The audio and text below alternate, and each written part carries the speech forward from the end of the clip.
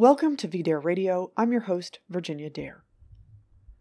We can't endorse specific legislation or candidates here at VDARE Foundation, but as a thought experiment, what would it look like if America, being a nation founded on diversity and tolerance and multiculturalism, looked to other nations for guidance on immigration laws? Here are a few ideas. For starters, let's look at our neighbor to the south, Mexico. We could start by adopting Mexico's voter ID system. As VDARE.com's own Alan Wall documents, a Mexican must prove his citizenship and address and is given an extremely difficult-to-counterfeit voter ID.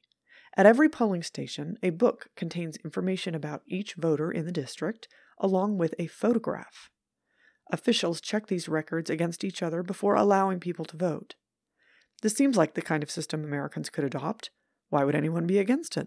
What are they? Racist? We might also want to consider Article 43 of Mexico's General Law of Population, which states, "The admission to the country of a foreigner obliges him to strictly comply with the conditions established for him in the immigration permit and the dispositions established by the respective laws." When foreigners, including Americans, attempt to meddle in Mexico's domestic affairs, they are swiftly deported. This includes American college students who do things like participate in protest marches. Non-citizens are not allowed to participate in any way in the political life of the country. Mexico also regulates immigration based on the goals of preserving the national demographic equilibrium of the country, as well as the economic interests of Mexicans. Illegal entry into the country is a felony punishable by years in prison. Document fraud can be punished by imprisonment. Alien marriage fraud is as well. Illegal re-entry after deportation is punished by 10 years in prison. Or consider Israel.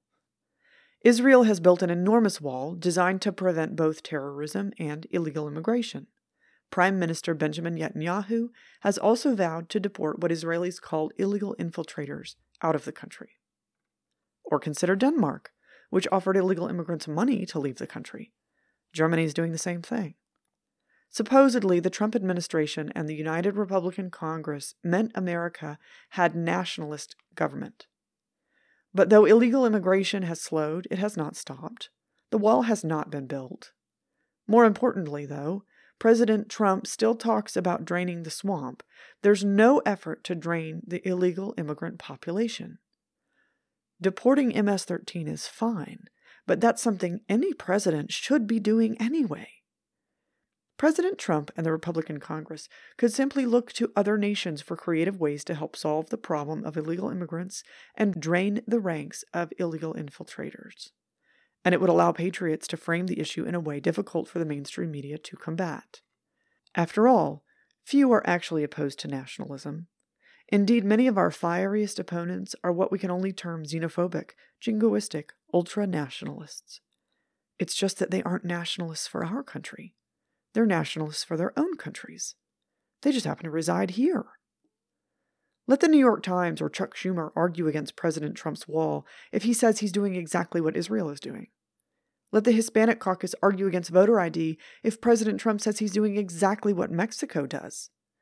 Let all those liberal press organs who tried to say Angela Merkel was the leader of the free world protest if the GOP copies what the Danes and the Germans do to get illegals to leave. President Trump has been in a defensive crouch for months, and his poll numbers are plummeting. It's time to take the offensive. And as we are such fans of internationalism, he can look to nations around the world for inspiration. We'll talk again soon.